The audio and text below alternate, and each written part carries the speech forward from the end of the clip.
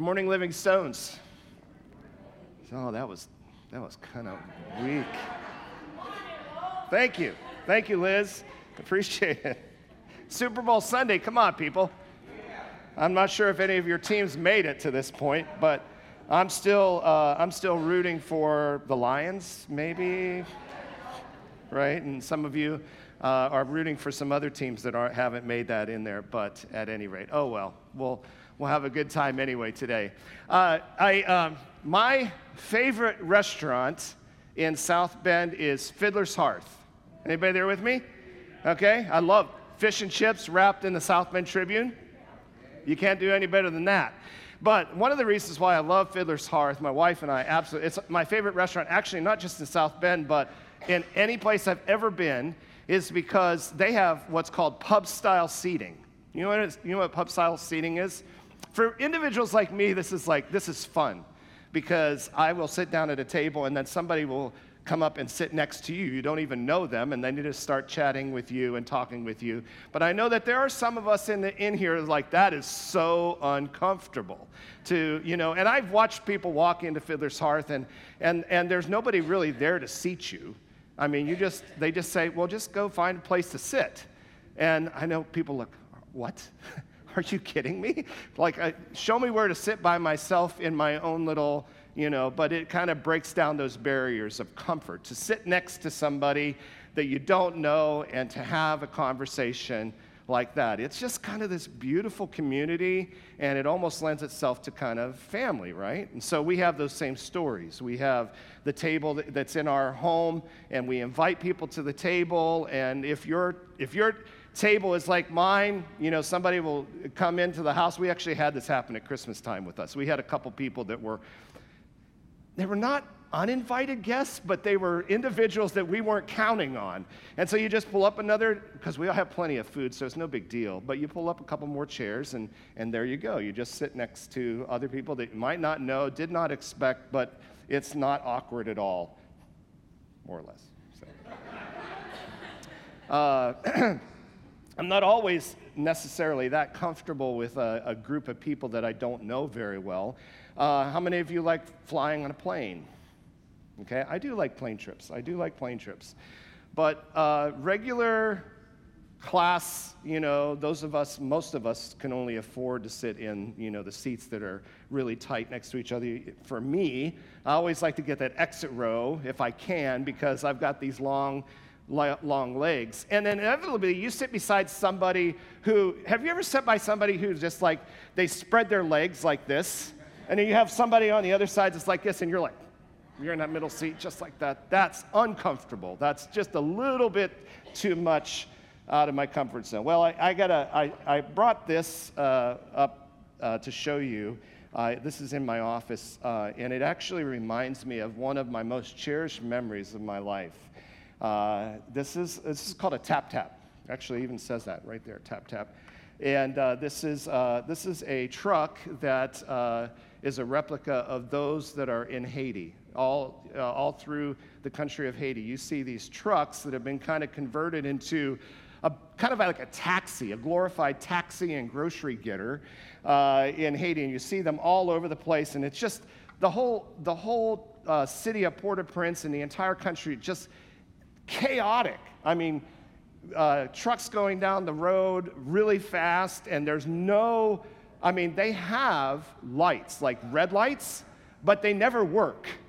And it doesn't matter if they worked or not, it's always lay on the horn, get out of my way, here I come. And then the pedestrians, you literally could stick your hand out the window or out the side, and you could touch everybody that was walking along the side. There's just no boundaries at all. And so it's called a tap-tap because if you're on the truck and you want out, you just tap-tap, and they'll stop it.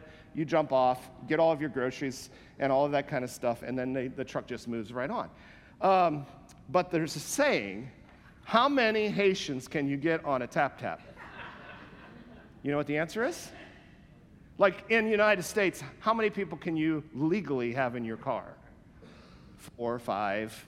And even 5 may feel uncomfortable with 3 people in the back seat. Nobody wants that middle seat. In Haiti, it's always, the answer to that question is one more. Always one more. You can get as many people on that. They're hanging off the top. And so the last time I was in Haiti, it was really neat because they kind of instituted motorcycles. And I'm not talking about like Harleys and, hogs, these big things. I'm talking about just like these just kind of small Honda kind of things. And I literally saw 5 people on a Honda motorcycle and a live goat strapped to the front of this thing. It is chaos. It's a crowd, and it's just ridiculous. And so when I think of that, this is what I talk about when I talk about Jesus drawing circles. Remember last week we talked about how we talked about unconditional love and how it's not about the lines that we draw. Okay, because that's what we do in the church oftentimes, unfortunately. In Christianity, we draw lines, and our lines are kind of different depending on what tradition you're a part of or how conservative or how progressive you are. Our lines are in different places all over the place, but Jesus doesn't draw lines. He draws circles. He draws circles, and we are a part of that circle. I'm so glad that he draws circles because that circle includes sinners like me and sinners like you. Now that is difficult sometimes. I don't know if you walked away last week hearing that message and thought, okay, what is that like? What is the table like that we talked about last week where we invite people to the table? This is our job, to invite people to the table, but anybody can come to the table. Anybody can come to the table. And as we expand this table to include others, it can be uncomfortable. It will be uncomfortable. I mean, let's be honest. If we as a church are going to draw circles like Jesus drew a circle, how do you feel about that? Guess who's coming to get dinner, right? Who's coming to dinner? I don't know. But I set the table. But it will be sinners. It may be people that we don't agree with. It'll be people that may have lifestyles that I might not accept or you might not accept. All of these people are welcome to come to the table. If we say we draw a circle, if we say we are a church that demonstrates unconditional love, are we ready for those who will come to dinner? Right? These are difficult questions that we must wrestle with. And more than ever, we need the Holy Spirit. And so I want to pray. I want us to pray that the Holy Spirit would come. Father God, we come to you trying to wrestle with what you've called us to do, and we recognize, Father, that for all of us, it can be uncomfortable as you stretch us and challenge us to be more and more like Jesus in the world. We need your Holy Spirit. Be our light. Be our life. Inform our love. Holy Spirit, give us strength. In our doubts, come Holy Spirit. In our hours of weariness and grief, come Holy Spirit. And when we fail to get it right, or we live in disappointment, come Holy Spirit. And when others fail us, come Holy Spirit. And when we live in times of loneliness and despair, come Holy Spirit.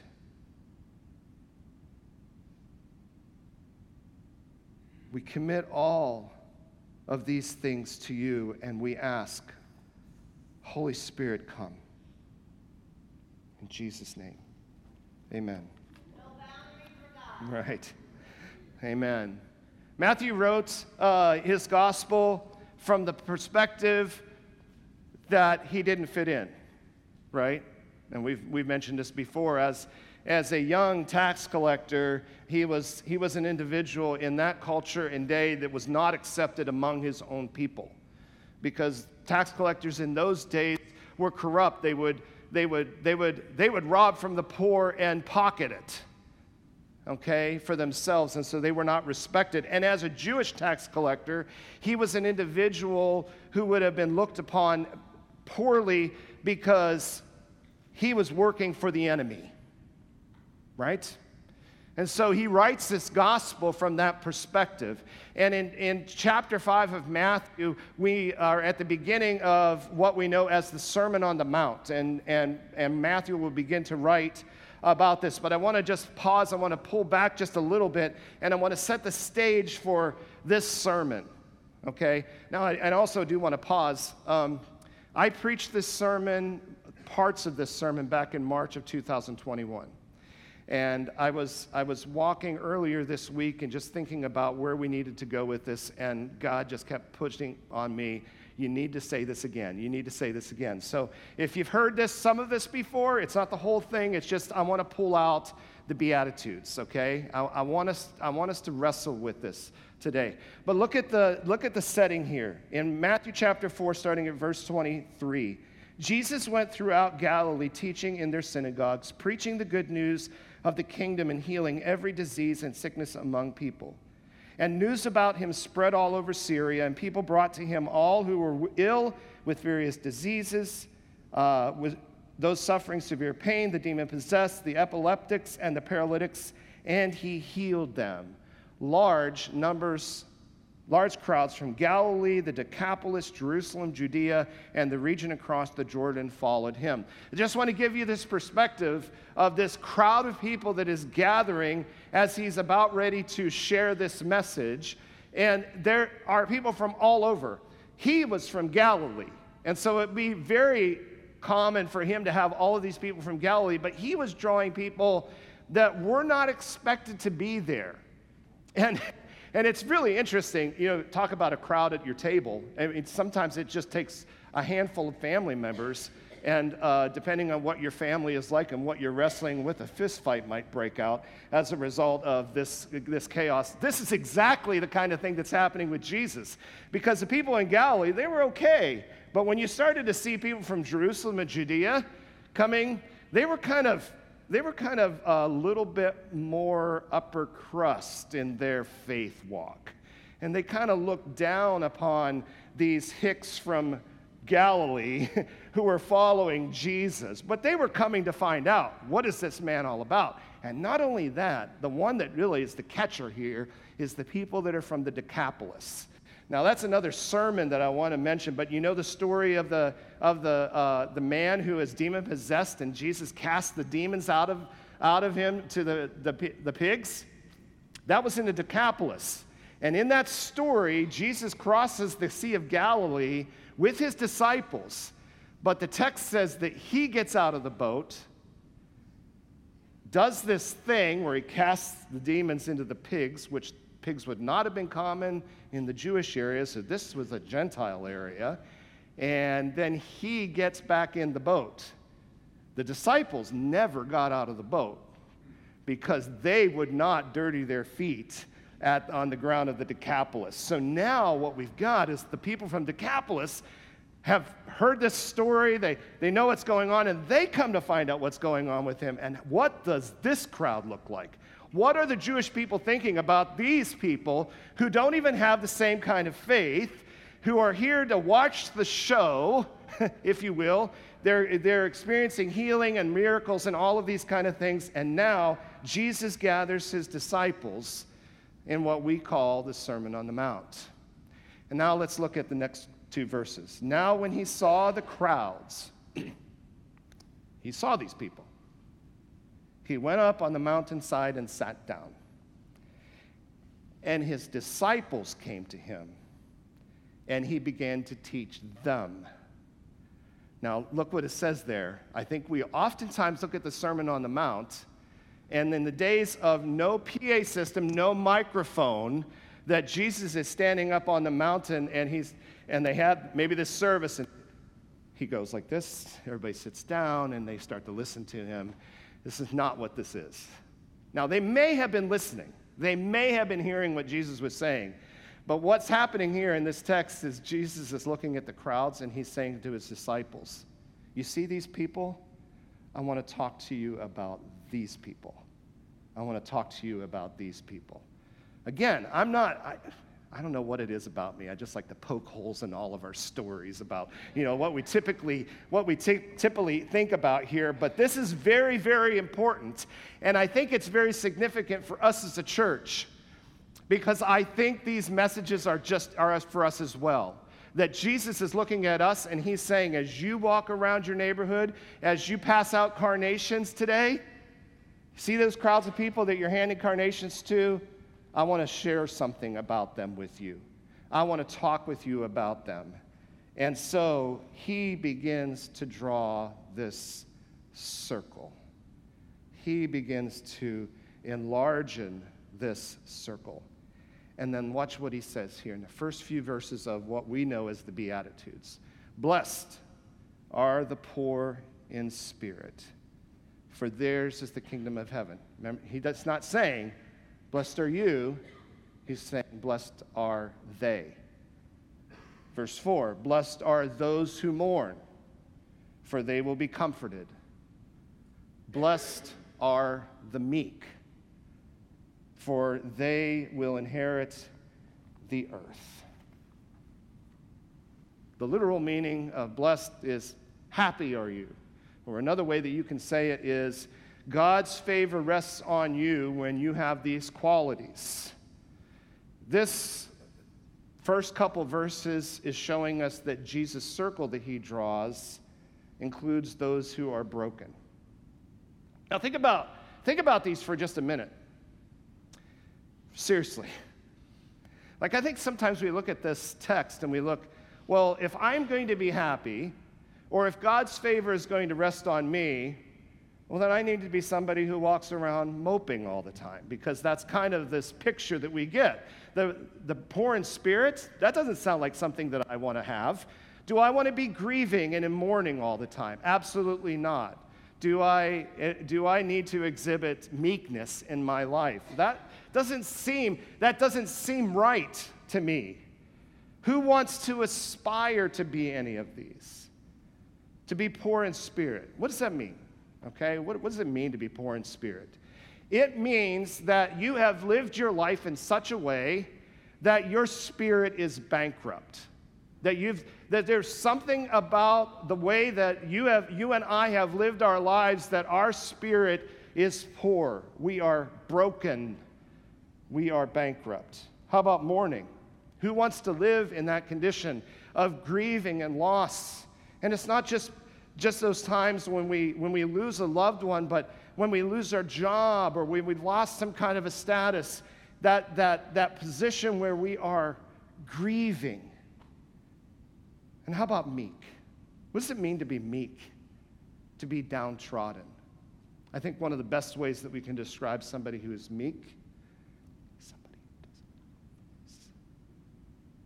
We know people like that. We maybe feel that way, that we are so oppressed, we are so marginalized that there's nobody there to advocate for us. That is someone who is meek. Dallas Willard would say that this is not a list of things to aspire to, but they are a pronouncement of God's blessings on all of the people that the world thinks is missing out. God is looking at the crowds of people. Jesus is looking at the crowds of the people, and he says to his disciples, you see these people? My favor rests on them. My favor rests on them. Whenever we are struggling in these ways, God's favor is resting on each and every one of us. Not when you get the Spirit, but before you receive the Spirit, God's favor rests on you. And then he goes on to say, verse 7, bless you. Yes, blessed. So I just had to, I'm sorry. Blessed are the merciful, for they will be shown mercy. Blessed are the pure in heart, for they will see God. Blessed are the peacemakers, for they will be called sons of God. So this next circle that Jesus draws is this circle that values people who minister to people who are broken. The first half, nothing that we want, but we find ourselves there in places of brokenness. But this second half, these are the people that reach out and minister to people who are broken. Think about this for a minute. The first one, verse 7, blessed are the merciful, for they will be shown mercy. Well, who needs mercy more than somebody who is bankrupt in spirit? The person who needs forgiveness and they have not found it, they need somebody who is going to say, I forgive you. And I show you God's forgiveness. When the rest of the world, even in our church world, our Christian world says, you have no place here, our church says, I give you mercy. I welcome you to the table. You are here.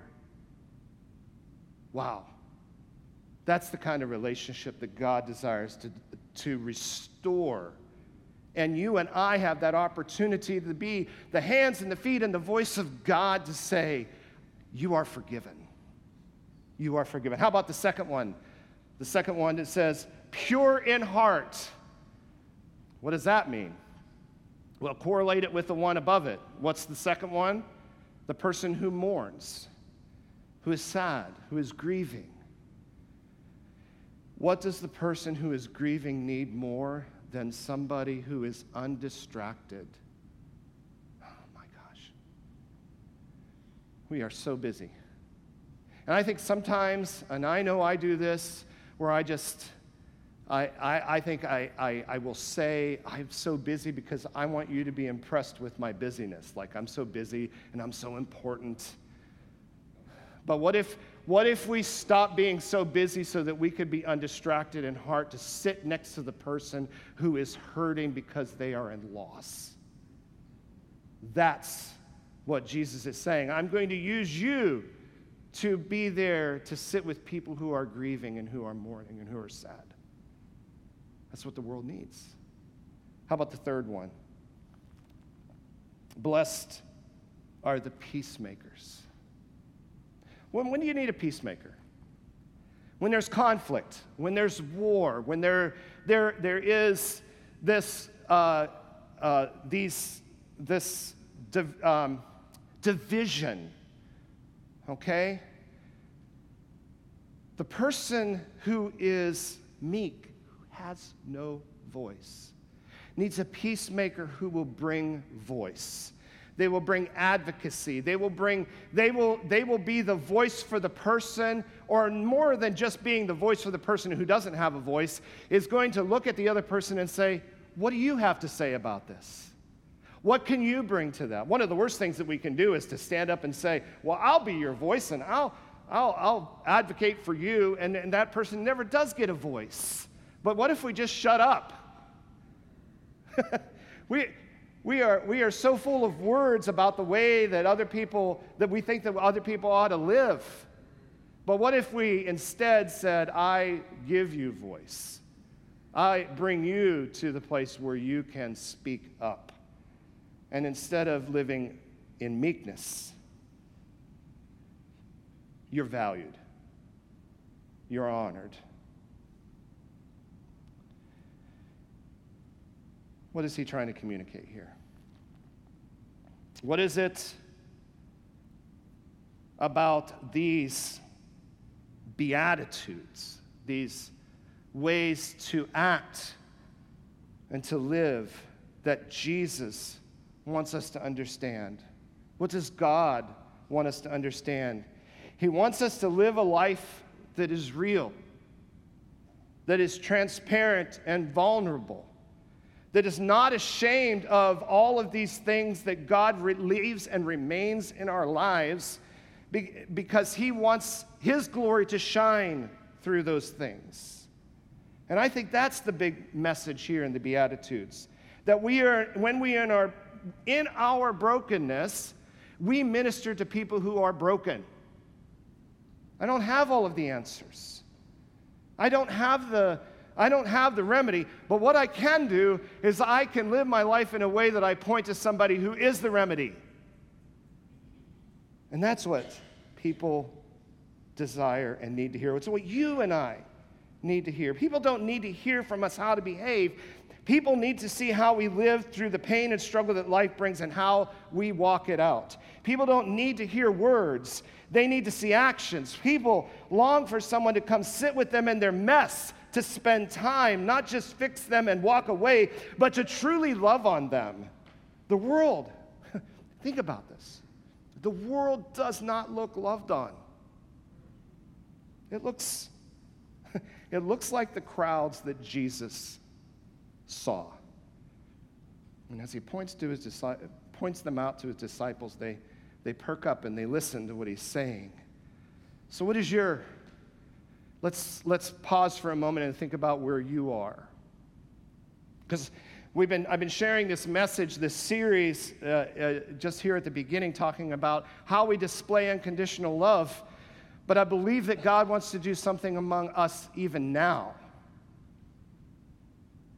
What are you carrying? Is it possible that what you are carrying around right now is a gift that God wants you to share and to be generous with? The poor in spirit need to see God's kingdom that brings the world what the world does not have, and that is mercy. And for us that are mourning, for whatever reason we are maybe mourning, we need to see the hope of God renewed through a heart that is pure and undistracted. And those of us that are meek and are downtrodden, have no voice, we need someone who will stand in the gap and do the hard work of bringing peace to brokenness. Now, if you have your Bible in front of you, you might notice that this portion of the text looks a little bit different than the rest. It actually looks like a poem, and that's because that's what it is. It really is a poem. There's a balance to it, right? We've already pointed out the balance, and when you take these things that are of need and you take these ways of ministering and you fold it up on itself, you'll notice I skipped a verse. What verse did I skip? Verse 6, which says, "Blessed are those who hunger and thirst for righteousness, for they will be filled." Now, righteousness is a church word. What does it mean?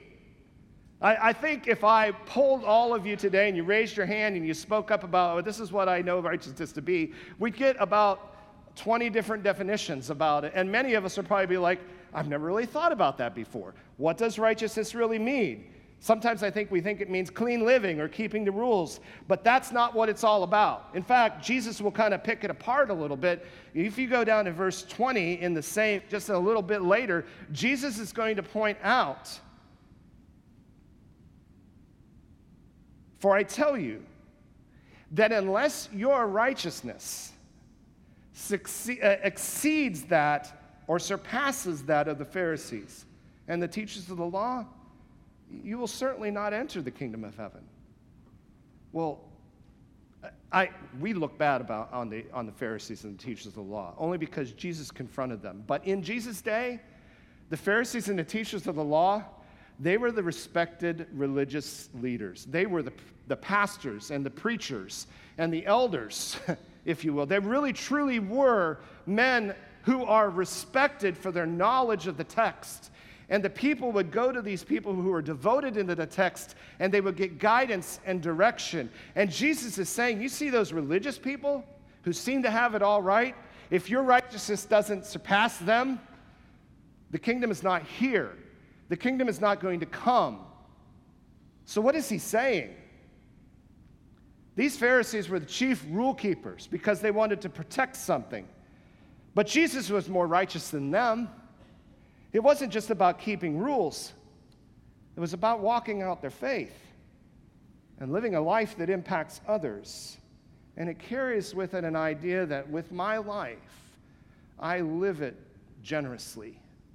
The Greek word for righteousness is tzedakah. The Hebrew word for righteousness is tzedakah. Righteousness, generosity. It is the act of voluntarily giving without limitations in time or amount. I like to say time and space. That it is not about just keeping a list of rules and behaving a certain way, but I look at my life and I see that I have something to offer, and I'm not just giving little bits of it. I am generous with all of this that I'm giving. And whatever God has given you, whatever gift that you have, hold your life out with open hands. Not afraid that somebody is going to come and take it out of your hand. If they do, glory to God. But you pour it out. You're generous with it. And that's what the world was not seeing from the Pharisees. Which causes Jesus to say later in Matthew chapter 11, "Come to me, all you who are weary and burdened, and I will give you rest. Take my yoke upon you and learn from me." It wasn't these people. It wasn't a person like, I'll be after I'm done preaching this sermon today, ready for my dinner and my nap. It is somebody who is so wearied by trying to keep up with rules and regulations. And Jesus is saying, no, wait a minute. My teaching, my yoke is not a burden. I desire to give you rest from those things that hold you and bind you. Take my yoke upon you and learn from me, for I am gentle and humble in heart, and you will find rest for your souls. For my yoke is easy and my burden is light. The world was so weary of the religion that the Pharisees were showing, and today the world is weary of the religion that we show as a church. And if we want to be righteous, we need to quit trying to be rule followers, instead be generous with our life. And so we take Jesus' example and we draw big circles when we live our lives generously without limit or prejudice. Instead, we open up our hands. We sit down with people in their mess, and we stop trying to fix them. Remember?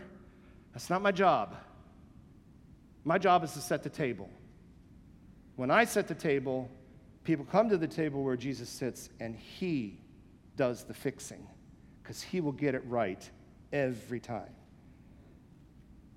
Now, I want to wrap this up, and this is kind of what drew me to this passage for today. It's verse 10. Blessed are those who are persecuted. Blessed are those who are persecuted because of righteousness, for theirs is the kingdom of heaven. Blessed are you. Now, see what he did there? The whole time he was saying, blessed are they, blessed are they. He was looking at the crowds and he was saying to the disciples, look at those people. These are the people that I'm talking about. But right now I want to point to you. Peter, Andrew, James, John, Mary, Martha, these disciples that would sit with him. And now that I've told you about these crowds, I'm going to look at you and I want to say, blessed are you. When people insult you, when they persecute you, and falsely say all kinds of evil against you because of me. Rejoice and be glad, because great is your reward in heaven. For in the same way they persecuted the prophets who were before you. When you and I do the hard work of blessing those and bringing peace to the broken world, there are going to be people in our lives that aren't going to understand what we're doing. There are going to be people that will criticize our circle drawing. Well, and the question is, what will happen when I start drawing the circle and begin to encompass those who are on the outside? Here's what Jesus was teaching. Jesus saw this widely varied crowd, which made his disciples very uncomfortable. Like, he acknowledged that. You know, those people from the Decapolis that you didn't want to go see, they're here, and I'm pronouncing a blessing on those people. And notice the change in the pronoun, blessed are you. When we draw these circles, it's going to be difficult. It'll be difficult for me. It'll be difficult for you. But ours should be the last generation of families and parents and people within the church who go through life's pain feeling isolated and without hope. And what I mean by that is this. There are things in our world that we look at, and even though we say we love and we say we draw this circle, we exclude people because we don't want to deal with tough topics. We don't want to deal with people who are wrestling with homosexuality. We don't want to deal with the topics of loneliness and depression because we don't know how to speak to those kind of things. And you name it. What is it that you have a struggle? What is it that we have a struggle with, even as a church? But if we are going to, as a church, carry out our mission, we need to be there to help parents and teenagers and give a vision of help and hope to carry those things, to bring people to the table where I might not know the answer and you might not know the answer, but we come to the table and we let Jesus bring us the answer.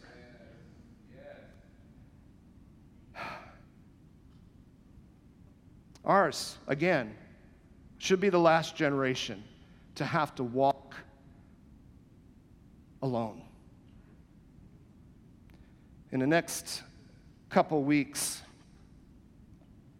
I want to deal with it even in more detail. And I want us to talk about what it looks like to love our children when they bring something to the table that just rocks our world. We need to desire to build a supportive community where families know they are not alone in the church. Listen, listen to this. There's too much loneliness in the world, but the church should not be the place where you feel the most alone. It should be the place where you feel the most welcome. What would it look like if our church was, when people look at our church and they say, I want to talk about these issues because I know that when I do, that somebody is going to wrap their arms of love around me and walk with me through that. What are our parents going to, those of us who are parents that walk through that, to know that we are not alone when we come to the church. But this is the place, this is the first place, not the last place. It's the unexpected place, but it's the first place we come. This is where the kingdom of God will come in power. This is the place where God, together as we partner with Him, will bring peace out of chaos. Amen. Father God, thank you.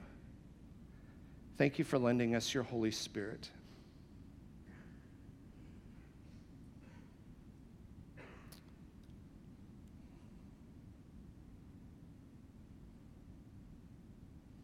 Thank you, Father, for the unity that you bring us as a congregation.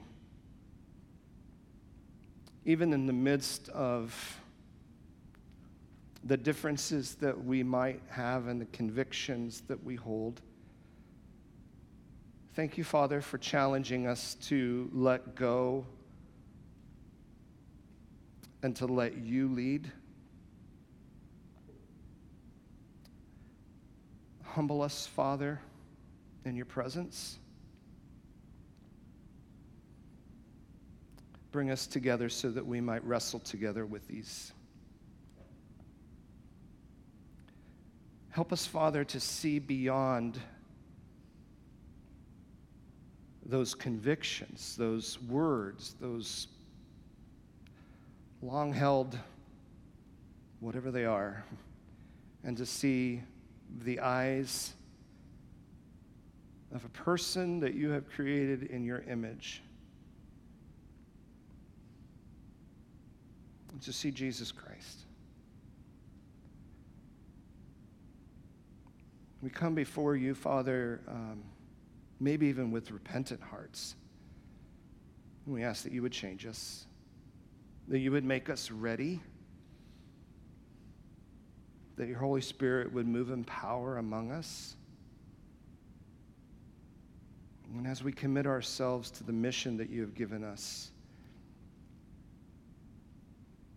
help us not to be afraid, because you walk with us every step of the way, and you convince us, Father, that we are not alone. Thank you, Father, for the message that we are your beloved sons and daughters.